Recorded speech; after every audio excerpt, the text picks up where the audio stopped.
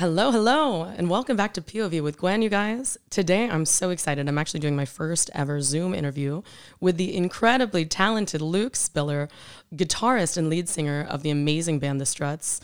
I'm so excited. I hope you enjoy. So I want to talk to you about so many things. So how are you during the pandemic? Tell me about this new single with Paris Jackson. I'm so excited about this song.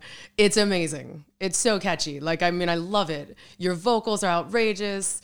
How was it working with Paris? Tell me about that. Well, the song came about at the end of 2019. And then I was actually living pretty much in LA at the time. And lo and behold, as everyone knows, at the very beginning of 2020, we were still continuing to work on what we thought was going to be the third album, which Low Key in Love was already demoed and was going to be a part of that. And then all of a sudden what happened was COVID happened, all of our touring got cancelled. Right. And we actually decided to take a bit of a left turn and go into the studio and, record 2 or 3 songs, what we thought were going to be about 2 or 3. And that ended up being an entire record in 10 days. Whoa. So you're kidding. We put all of the other stuff to one side and we were like, this feels like a moment in time.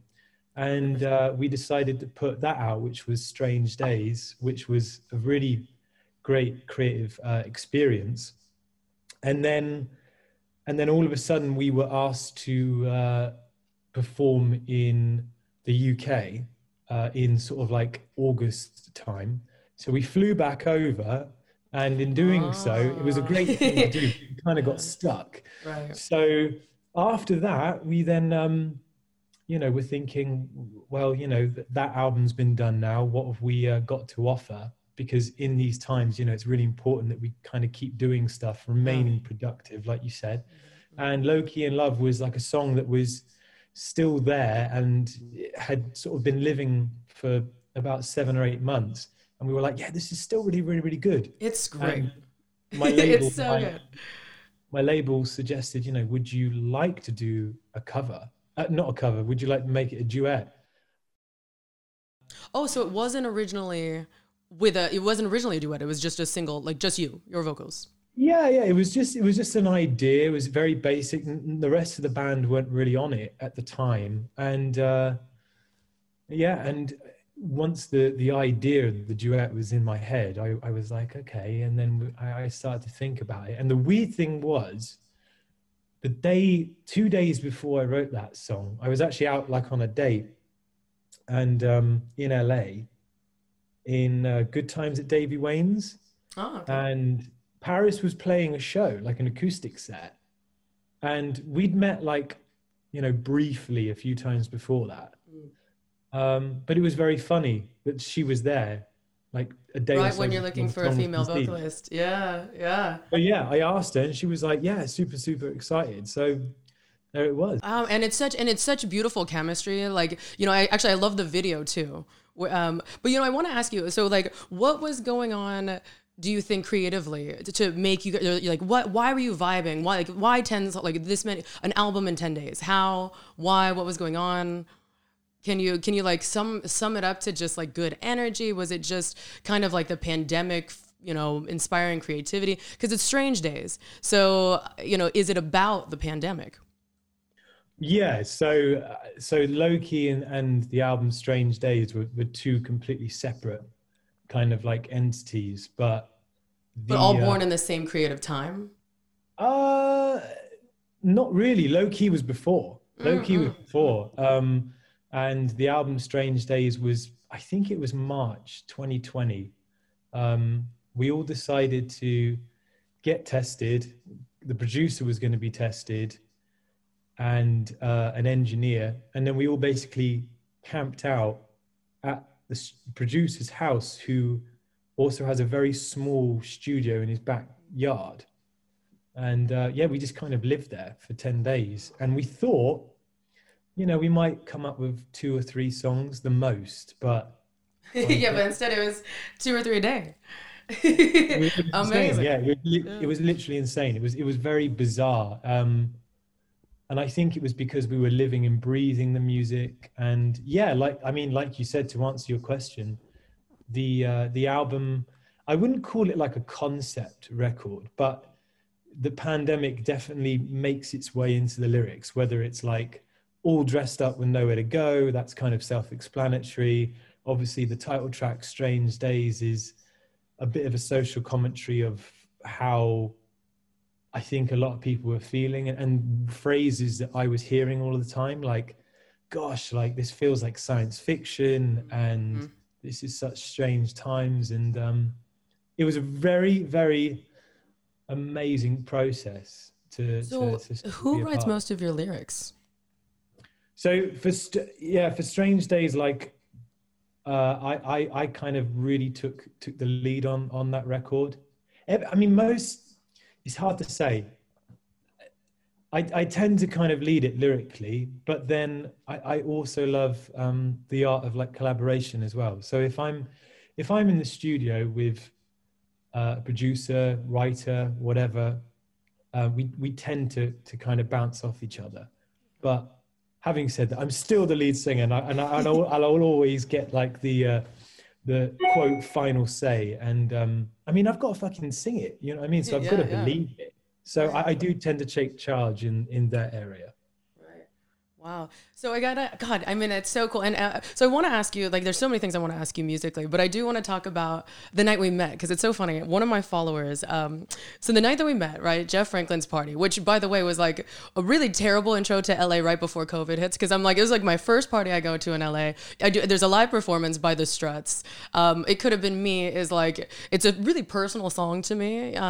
That's just, I mean, like, it's, and I think to anyone who really loves the song, it's just, I mean, it's just, you know, obviously so inspiring and so epic. And so I went live, okay, and I was singing, like, you know, while you're singing, I'm singing the lyrics. And I have a follower who's probably asked me like 20 times, when are you going to sing It Could Have Been Me by the Struts? When are you going to sing it? When are you go live and sing it? So it's so funny. I have to like shout him out. But I want to talk about like, so, you know, do you do private parties often? Like, how often does that happen? I didn't even realize these, like, you know, there's like mini concerts sometimes going on in LA. You know, that night it was you, Haley Reinhart, incredible vocalist, God, the Beach Boys. You know, I mean, God, the guy knows how to throw a party, and I know that he booked you already for his next birthday. So I'm looking forward to that. I'm not going to miss it. Like, I'll never miss a party of his. But yeah, so tell me, like, do you have, what, like, upcoming, you're obviously booked for a private party, but how about a tour? Like, you know, is there any talk of that? Is that, you know, even a consideration at this point? Absolutely, absolutely. So I mean, first of all, with private things, I love doing them. The pressure's kind of like off a little bit. You can kind of turn up, and that's exactly what the vibe was at Jeff's that night. It was like plug in and play and just have Amazing, yeah. fun, throw in some covers and whatnot. With a tour, I can confirm that despite a run of dates not being like officially announced yet, that we are working really, really hard at the moment to make something happen this year. So something Great. will be going on this year, which I'm really, really looking forward to. It's going to be great getting back out. Yeah, you know, it's so fun because that party, you know, you like, you know, obviously you're, you know, booked for the performance, which you guys did, but then the rest of the night, you were just jamming, like, you know, I mean, you're right here next to me. It was just such a vibe. You clearly love, just, you know, really like, you know, you clearly love what you do and you really love the live performance and really like, you know, including everyone in this atmosphere. I mean, it was, yeah, really, really wonderful first experience for me. One of my coolest nights in LA. So thank you so much for that. But yeah, but I want to get to know more about you. You know, I have some questions here about your like first heartbreak. Can you share with us, yeah, your first heartbreak? Did it make its way into your music? Is there any song that kind of, you know, influenced? Gosh, yeah, yeah, it has actually. I mean, there's a song from our debut record called "Where Did She Go," which I wrote when I was 16 in a band that I Wow. was in previous to the Struts, which was my school band, like my high school band, if you want to call it that. And What was the Yeah, name? God, it was a terrible. Yeah, no. It was a terrible name. Fluke Star was the name. It was Ah. awful. But you know, it was very. You know, the roots were kind of very rock and roll and still somewhat throwback, a bit like the Struts. And yeah, I was kind of totally besotted and in love. I was like 15 going on 16, and yeah, it was very picturesque. You know, both very innocent and but like everything when you're that age, it unfortunately didn't last forever. And I remember my parents actually moved me away from my hometown, which was about 2.5 hours south of where I grew up, and obviously where I was in this relationship, which eventually kind of like broke down. And I was walking back from a nightclub, which, you know, legally I probably shouldn't have been allowed in, but I was super drunk, and it was very weird, and it's never really happened to me ever since. But I was walking back, it was about a 15-20 minute journey on foot, and I sang it. I sang the chorus in like out loud, and the first verse. And at this time I didn't have, like, you know, there was no smartphones. The only thing you'd probably record an idea was like a dictaphone or something like that. Wow. But I knew, like, I was like, wow, this is good. So I sang it and sang it and sang it and repeated it and repeated it. Got home blind drunk, wrote it down, the lyrics, what I was working out in a notebook. Lo and behold, I woke up the next day and I still remembered it. And then I took it to a member of my old band, and he put chords to it, and there it was. And then years later, the Struts are now singing it and doing it, and it made it onto the first record, which is Wow. fucking bizarre. Yeah, that's amazing. So cool. So it sounds like, music was, I mean, an interest of yours, what, as a youth? Like, when did you know you were a vocalist? Like, when did you know you were a performer? Like, what were the signs growing up? So there are two different things, really. I mean, performer. True, true.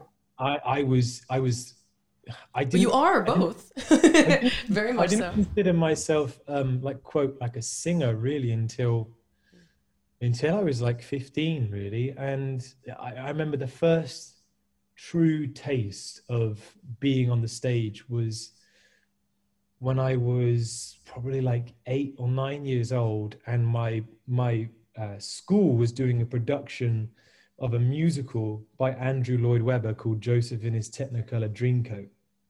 And in this musical, there's the Pharaoh, and the Pharaoh is like an Elvis Presley like kind of character. Ah, cool. And at the time, I was super into Michael Jackson, James Brown, Motown. I considered myself more of like a dancer, not really a singer. But of course, I got cast for it, and I did my bit, brought down the house, and I had a standing ovation, which was really cool. And I remember Wow. looking around like,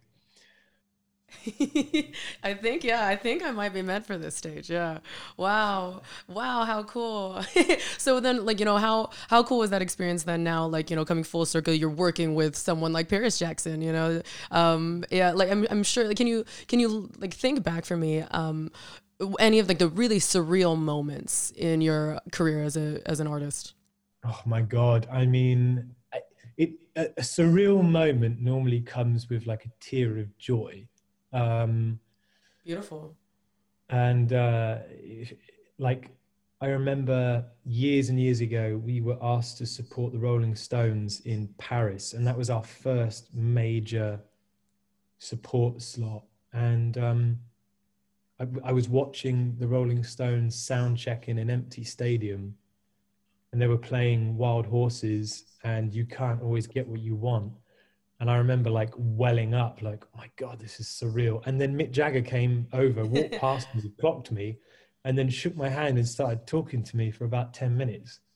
And I remember being like, fuck, that was surreal, super surreal. Um, Wow, I can imagine. and then years later, um, getting out on stage with the Foo Fighters, while we were on tour with them for pretty much like a year on and off. They knew I was a massive Queen fan, and they used to play Under Pressure, where Dave Grohl would go onto the drums, Taylor Hawkins would get onto the microphone, and he started inviting me up on stage to do the Freddie part, and he would do the David Bowie section. I gotta hear this, man. And yeah, it's all over YouTube and stuff like that. Oh, I will. And then after that, they just kept bringing me up again and again, and that was great. Yeah. So it's just been a career of, since then, probably so many more pinch me moments. But can you tell me, like, about a time? Was there ever a time? You obviously found such an incredible way as an artist, and the Struts have. But was there a time when you almost considered like abandoning music? Was there was there a struggle period, or did it kind of just always kind of naturally, organically, kind of come together? I mean, if I'm perfectly honest with you, there are times even now where I kind of fall into extreme, like, doubt. No kidding! Wow. Every now and then, I'm just kind of, but because it's an industry that is such a constant roller coaster of ups and downs, and when you're up, you're up. And when you feel like you've done something not quite right, or the timing's wrong, it can bring you down. But for the most part, I'm very kind of secure, and I'm always looking onto the horizon and thinking about the future next steps. But I'd say just before we got offered that first Rolling Stones slot, we'd put out the first album under a UK label that really didn't care about us. They didn't advertise it. They just put it out. And nothing was happening. Not one radio station would play any of the music. And we were in a place called Scunthorpe in the UK, playing in a pub. And their backstage area was like a really creepy, like, squat looking area above the pub, and there was like flea-ridden mattresses. And I remember myself and the whole band, we were just openly discussing, like, what the fuck are we doing? Like, what are we doing wrong? And then lo and behold, like, thank God, we then got a phone call saying that, like, that night, you're going to be opening up for the Rolling Stones in 2 weeks. And we then proceeded to walk downstairs and play in front of those 12 people in the pub, like they were like 12,000.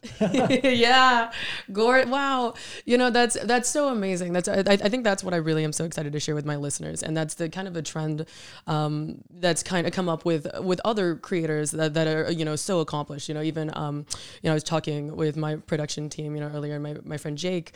We're talking about South Park. I have my next guest is one of the producers of South Park, and he'd watched an interview about how the creators, they always think that it's crap, and so, and they're always second guessing, and so it's like, I think that's just such an important thing as an artist, as a creator, to kind of, to still keep at it. And like, and so do you ever feel like your song, It Could Have Been Me, do you, like, how does that song resonate with you? Who wrote that? And like, is there any part of you that when you you think back to your old self when you play it, and are you speaking, because it's really, the message is so powerful. So I'm sure that's one that just must feel amazing to perform. Yeah, absolutely. And still to this day, I mean, that song was written, God, I mean, I might be a little bit off here with my timeline, but it could be about 8 years ago. And just to kind of set the picture, myself and Adam Slack, the guitar player, and my fellow musical collaborator, were in the studio with a production team called Red Triangle and another writer called Josh Wilkinson. And we had what we thought was already a fantastic record. And they always are quick to remind me that I kind of walked in there like, oh, I don't even know why we're fucking here, we've got all the songs, we got this. Oh yeah? Was that you? Yeah, that was definitely me. And yeah. The funny thing is with that particular session, like so many other kind of recording sessions at that time, I was very frustrated, almost disenchanted because of the situation that myself and Adam were in, where from all these different angles, whether it was our management at the time, our record label at the time, they were like, something's not quite right. We're not really quite sure about the way Luke dresses.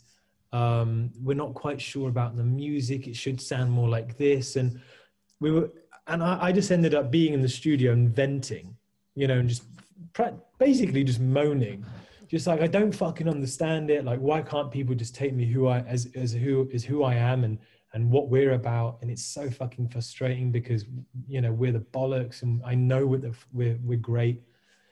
And then from that manifested into, well, let's get that down onto paper, so to speak. And that's really where the sentiment of Could Have Been Me came out of. It was like, look, live by the sword and die by it. Like, if this is the way I want to live my life, and this is the way that we want to sound, and this is the way we want to look, like, we're going to do it, because we'd rather get on with it and be true to ourselves, rather than sort of like pander, and compromise, be unnatural, and then look back and be like, fuck, like, why did we do that? So that's really where that song came out.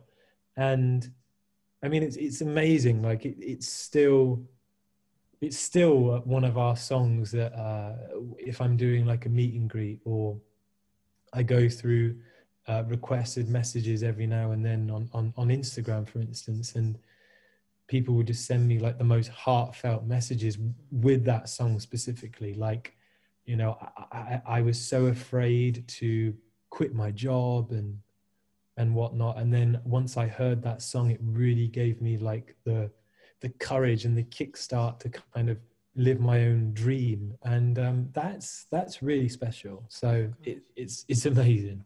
Oh, yes. Okay. So yeah, you worked on your last album. I didn't even realize, like, I mean, I've been listening through, but gosh, Rage Against the Machine, The Strokes, and Def Leppard. So you're doing these amazing collabs, like, so I'd love to hear about that. Oh, and Kesha, like, such diversity as well. But so anyway, tell if there's anything you have to say about those experiences, and as well as, upcoming collabs, dream collab, anyone on your list that you're very much hopeful to work with someday. Yeah, of course. So, I mean, the first real collaboration we did was from the second album with Kesha, and that was fantastic. We had met her at I think it was a college show, and we knew people that were in her camp and played in her band, and we just ended up chatting in catering, really randomly. And she was super cool, super rock chick. Has a fantastic taste, not only with her style, but musically as well. And again, it was one of those ideas that were thrown about, like, what would this song sound like, with someone else? Like, would it enhance it? And of course we asked her, and she said yes. And that turned out to be really, really interesting. And then with Strange Days, that was kind of like a bit of an experiment. Like, the whole entire record as a whole was such a, like, okay, we've done this and we've done that. Let's completely start anew and not really think twice about anything. So normally back in the day, we'd probably be like, one collaboration, that's kind of like enough, but this time we were like, fuck it. Like, let's experiment. Let's do it. We've met all these amazing people, like Robbie Williams, for instance. We started chatting about a month before I went into the studio. So that was just bizarre. And then I asked him, would he be interested before going in? And he said, yeah, just send me what you come up with. So I was like, okay, we've got Robbie on board. And then with Tom Morello from Rage Against the Machine, myself and Adam had worked with him on something that never completely came into fruition, but we still connected. And he even played with us in Nashville like the year before to get up on stage. and play a cover with us. And I just reached out to him and said, we've got this track and it's screaming Tom Morello. Would you be interested in just listening to it? And if you think you could do something with it, just let us know. And he was like, yeah, sure. And then, so I was like, this is interesting. And then with Def Leppard, Joe Elliott, the singer, he has been a massive fan for, donkey years, like pretty much when Could Have Been Me really hit the United States, like 4 or 5 years ago. So I've always been in touch with him. And, Phil Collin, the guitar player, we had recently started talking again, probably about 2-3 months before going in. And I just sort of like said to them, would you be interested in doing something? And they were like, yeah, let's do it. So that was everyone's really cool. receptive. And with Albert Hammond Jr. from the Strokes, he also goes out on his own underneath his own name. And again, really organically, we met him. He opened up for us at a show, probably sort of like in mid 2019. And we just kind of kept in touch. Like we really hit it off. Like I kind of had like a bit of a man crush on Albert. And, I just sort of like send him a message every now and then. And again, it was just a song that I was like, yeah, I think Albert could do something with this. And he agreed. And there we are. It just went on and on like that. So it was really cool. I'm really open to that. And I know that it divides opinion. I know that some of our fans are like, oh, I wish they wouldn't do this and I wish they wouldn't do that. But there's something in my personality that as soon as I think I start to become just a little bit too predictable, I just fucking throw the kitchen sink out the window and try something out which is going to throw everyone off. And Paris and that song was no exception. I mean, Low Key in Love stylistically, the way it sounds is definitely somewhat of like a departure from, but it's so well done. It's a departure, but it's still true to the Struts and the sound. So it's like so I think for the majority of the fans, I think it's important for them to understand that it kind of contributes to how you evolve as a musician and as an artist, incorporating these influences as you evolve. It's so cool to me to hear that you, for the most part, it sounds like the people you collaborate with, it's not you just picking their name, from your Spotify playlist. You're vibing in person. You have an energetic kind of connection, a chemistry, and that kind of that later eventually evolves into these collabs. So that's really, really cool to hear. Do you have anything? Do you have any upcoming collabs we don't know about? Oh, I mean, honestly, it's they can be. It can be quite a challenge to kind of pull off. I mean, especially most of the collaborations that we've done apart from Kesha have been during the pandemic, which has proved to be like a bit difficult. So I will gather the mental and physical strength to hopefully collaborate with someone else in the future. But I mean, like my dream collaboration would be someone like Lana Del Rey, for instance. Oh, very cool. Yes, so Sarah's over here swooning. She just did one of these. Oh my God, she loves the idea. Yeah, are you on board? Yeah, cool. I've just kind of been toying with the idea, and if I'm completely honest, I'm not entirely sure if this would be right for the group, or maybe it could appear a few times on another record that the Struts do. But I really want to create like some kind of like Lewis Capaldi, that artist. Yes. It's like I there's something inside me that really wants to take that kind of song and his kind of like piano driven, vocal driven music, but a really kind of sexed up version of it, like something that's unapologetically like sexy, dark, and and I think in many ways, Lana it has that, and I definitely think we could do something really cool together. I just Yeah. I just need to Okay. get back It's out out to there. LA I and, agree. and try and make it happen. Yeah, I mean, I'm confident. Hey, I don't see why not. So other questions for you. Gosh, I have so many. I mean, obvious question. What artist, or is there an artist or a specific song that has really influenced your music? Oh man. So I would always describe the Struts as the sophistication of Queen with the swagger of the Rolling Stones. And for the most part, that kind of really hits the nail on the head when describing the group's sound. And it really is that, because between those two bands, which I absolutely adore, they covered a lot of musical ground. And I always come back to them. I always think, like, gosh, whether it's songs like Miss You by the Rolling Stones, which are kind of like these disco tracks, and, with Queen, I mean, they just covered so much musical ground that it's hard not to be influenced by them because of the sheer Yeah. amount of things that they did. So I'd say those two bands in particular really shaped me musically. And of course, there's like a lot of other ones like AC/DC and the Beatles, of course, and Of course. Oasis. But Queen and the Stones seem to be like these groups that just keep bashing heads, like in our musical laboratory. And we always end up kind of like gravitating towards that just naturally. So yeah, I'd say those two really. Okay, first job and worst job.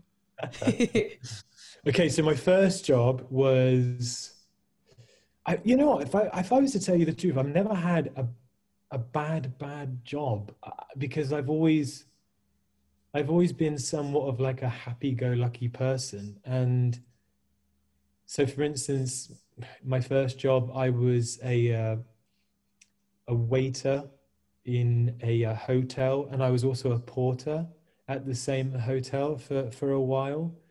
And I was also lucky enough to work alongside my best friend, who, I called him up and I was like, look, I'm working at this hotel. Like, you should work here as well. We'd have so much fun. And he was like, yeah, all right, fuck it. So we ended up working there together. And you know what it's like when you're working with your best mate? It's like, Yeah, it's not you're work. still you remain professional, Yeah. but you go behind the bar, like once everyone's not looking, you pour yourselves a couple of cheeky drinks, like you steal a couple of bits of the food from a wedding sort of like party going on at the hotel. So we had a lot of fun. And then I was also a waiter at a residential home with my best mate as well, which was a little bit more kind of like highbrow, kind of bit more posh, but again, was a really, really great experience. And then I was also a cleaner in a rest home, which I guess you could look at that as, quote, kind of being the worst. Like I'd clean toilets and commodes and whatnot. But on the flip side of that, I was able to sort of like just work on my own, and there was only two cleaners, myself and another lady, and I was allowed to sort of wear headphones, and I had an iPod at the time. It was one of the really big, thick ones that you could get. And a friend of mine had basically thrown all of this music on it, from jazz to big band to rock, pop. I had so much.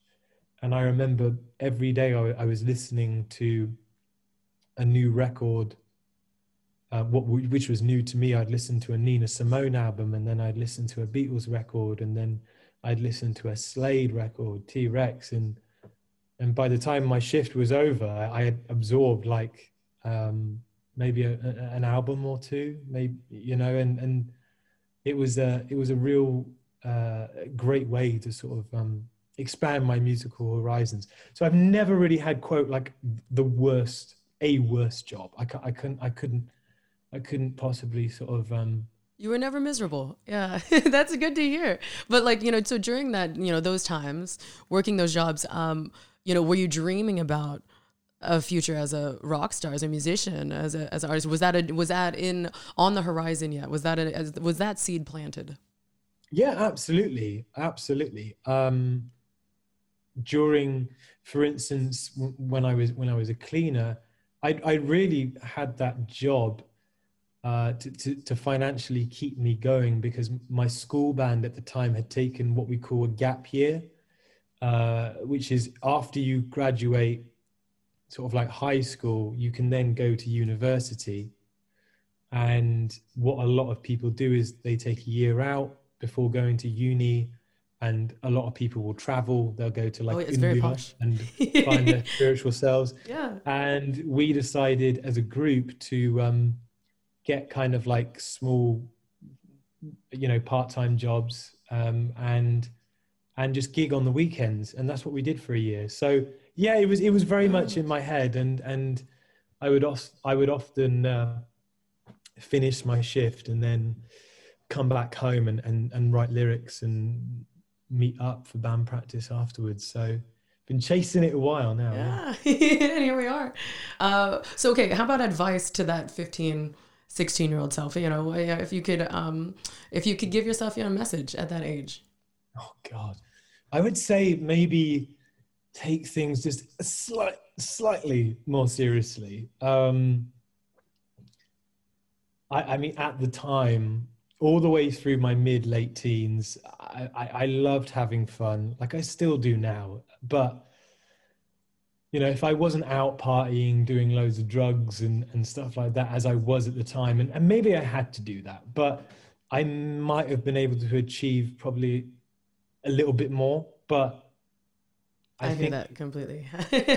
I think that's maybe what I would tell myself is like, if you kind of get your head down a little bit more, things may sort of like accelerate a little bit. But I don't know, if I'm perfectly honest, I've always been a bit of quote, like a slow learner in that respect, and it's taken me a long time to sort of like find a healthy balance between work and play. And I think in the last 5 or 6 years, I've kind of grasped that. All right. Another question for you, Luke. What are your interests outside of music? Are you interested in acting? What other kind of art do you experiment with? Honestly, I do enjoy to paint, but not kind of like what you traditionally kind of think when I mention painting. Okay. I do a lot of guitars. I started painting kind of like guitars in this pattern that I've done since I was kind of like 11 years old. Can you show us? Is there one there? It's like, I don't have one on me at the moment, but it's kind of like complex patterns. And it was about 4 years ago or so, I was at a radio station and they wanted us to sign a guitar. And they made us wait backstage for about 20 minutes. So I signed the guitar, and then I started doing this pattern around my name after I signed it, with like a Sharpie pen. And I was like, oh, that looks kind of cool. And it got my head thinking. And I decided to buy sort of like a cheap electric guitar and took the strings off and took out the pickups and everything. And I grabbed some sort of like gold and silver and a bunch of other colors, like in an oil paint pens, and I just started like really going into it. And I remember a lot of people being like, "Wow, that's really cool! Like, looks really fantastic. It's really unique." And I think I posted a picture of one, and then that was it. I had people like saying, "Can I have one?" Wow, cool. Where do I get this? And from then on, I've just sort of like had people messaging me and for sort of like commissions. And so I do that. But because I'm in the UK at the moment, it's a little bit difficult because most of the people who want them tend to be in America, and the shipping costs. I was going to ask you about that also. It's insane. Yeah, I can imagine. But I mean, yeah, I'm also working on a musical, which I've been writing. What? Okay, please It's share. So cool. What is it about? It's a rock musical. Like, I mean, gosh, okay. Yeah, definitely tell us about this, please. so it's set like in the 1800s, and I can't really give away like the plot per se, but I can tell you that it involves like magic, male prostitution, talking cats, um, Whoa. French lesbians. It's These are kind my of favorite like things. it's like an X-rated like Harry Potter, basically. Like meets Whoa. it's like Downton Abbey meets the Rocky Horror Picture. This sounds spectacular. I'm in love with the idea already. Wow, that's fantastic. You know, it's funny actually. I just recently, so you say sexy Harry Potter. The Harry Potter erotica. Do you know that this is a thing? No, I didn't Yes, know there's that. Harry Potter erotica. Like Cho Chang does the Quidditch team, you know, shit like that. It's so funny. It's like Snape and Hermione. Like, you know, there's Harry and Hermione sneak off behind, you know, Ron's back. It's great. It's gold. Like there's so many scenarios here. So just, you know, just to plant that seed. But that is so cool to hear that you are working on a musical. I mean, that's phenomenal. And of course, you know, I would hope that you would be performing, you know, have a Yeah, lead role. there's so many ways you can go at it. So the first things first, I need to get my little butt back over to LA and kind of finish the music. I basically have been creating what we would call like demos, which has been a really fun process because I've been doing all of the voices of the characters. I've been making all of the sound effects with like anything I can find around me, and basically writing the scenes, writing the music. And I've done about three-quarters of it all by myself. And I kept it completely hidden from anyone. And it wasn't until last year that I actually showed it to my managers, and they were like, wow, this is really interesting. Like, you did all this? And I was like, yeah, I had a lot of time on my hands back then. And Well, so so did now I. I, I didn't get a musical going. My goodness gracious. Amazing. Really cool. now So is there a timeline? Like, do you have like anything like that? Or is it still kind of elementary, like, early stages? Sounds it's like you've well, gotten quite a bit I done. can either I always pictured it in my head as a as like a movie, but Oh, okay. I also recognize that the advantage of taking something like that to stage first, Yes. like in an Yeah, actual theater, because totally. you know And then the movie a later. direct Like, why not both? I mean a director can come in and sort of like cut a lot of the fat off and make it flow a lot, maybe a lot more kind of fluid. So I mean I know that like the Rocky Horror Picture Show was done, you know, in small theaters to begin with. So who knows, I could take it straight to theater in New York, or it could be like a 5-part episode special like on Netflix. Fuck knows. Cool. Yeah, It's limited series would be cool too. really a blank canvas at the moment in terms of where it's going to live in the public arena. So who knows, but I'm so excited. I'm really excited about that. It's just Sarah's over here freaking out too. Like we love this idea. It sounds really, really cool. What a fun passion project and new venture for you. Wow. Well, thank you so much for taking the time to, and doing me the honor of allowing me to interview you. This has been such a wonderfully insightful conversation, exploring you as an artist. And I just so appreciate it. We're waiting for you here in LA. So I'm manifesting a speedy return back to home because this is home, right? Home is where I charge my phone. Oh, okay. I love that. Okay. Okay. I'm making the t-shirt. Um, well, thank you so much, Luke. I can't wait to connect with you when you come back to LA. Either way, I mean, I'm waiting. I'm like, when is it February for Jeff's birthday? Counting the days for that, private concert, but looking forward to connecting with you before then. So if you would, for my listeners, tell us where we can find you and, yeah, please give us your handles. I'm Luke Spiller from the Struts. You can find me personally on Instagram at Luke Struts, or if you would like to catch up with all of the news regarding my group, The Struts, you can find us on Insta at The Struts, and we're also on TikTok as well. The new social phenomenon that is TikTok. Yes. And of course, we're on Spotify if you search for The Struts, and YouTube, of course, if you search for The Struts. So yeah, that's where you can find all the news. And we also are on thestruts.com if you're looking for our dates and places to find The Struts merchandise. Lovely. Well, thank you so much for coming on POV with Gwen. Thank you for your incredible new single, Low Key in Love with Paris Jackson. I'm obsessed and look forward to connecting. Thank you so much, Luke. Thanks for having me.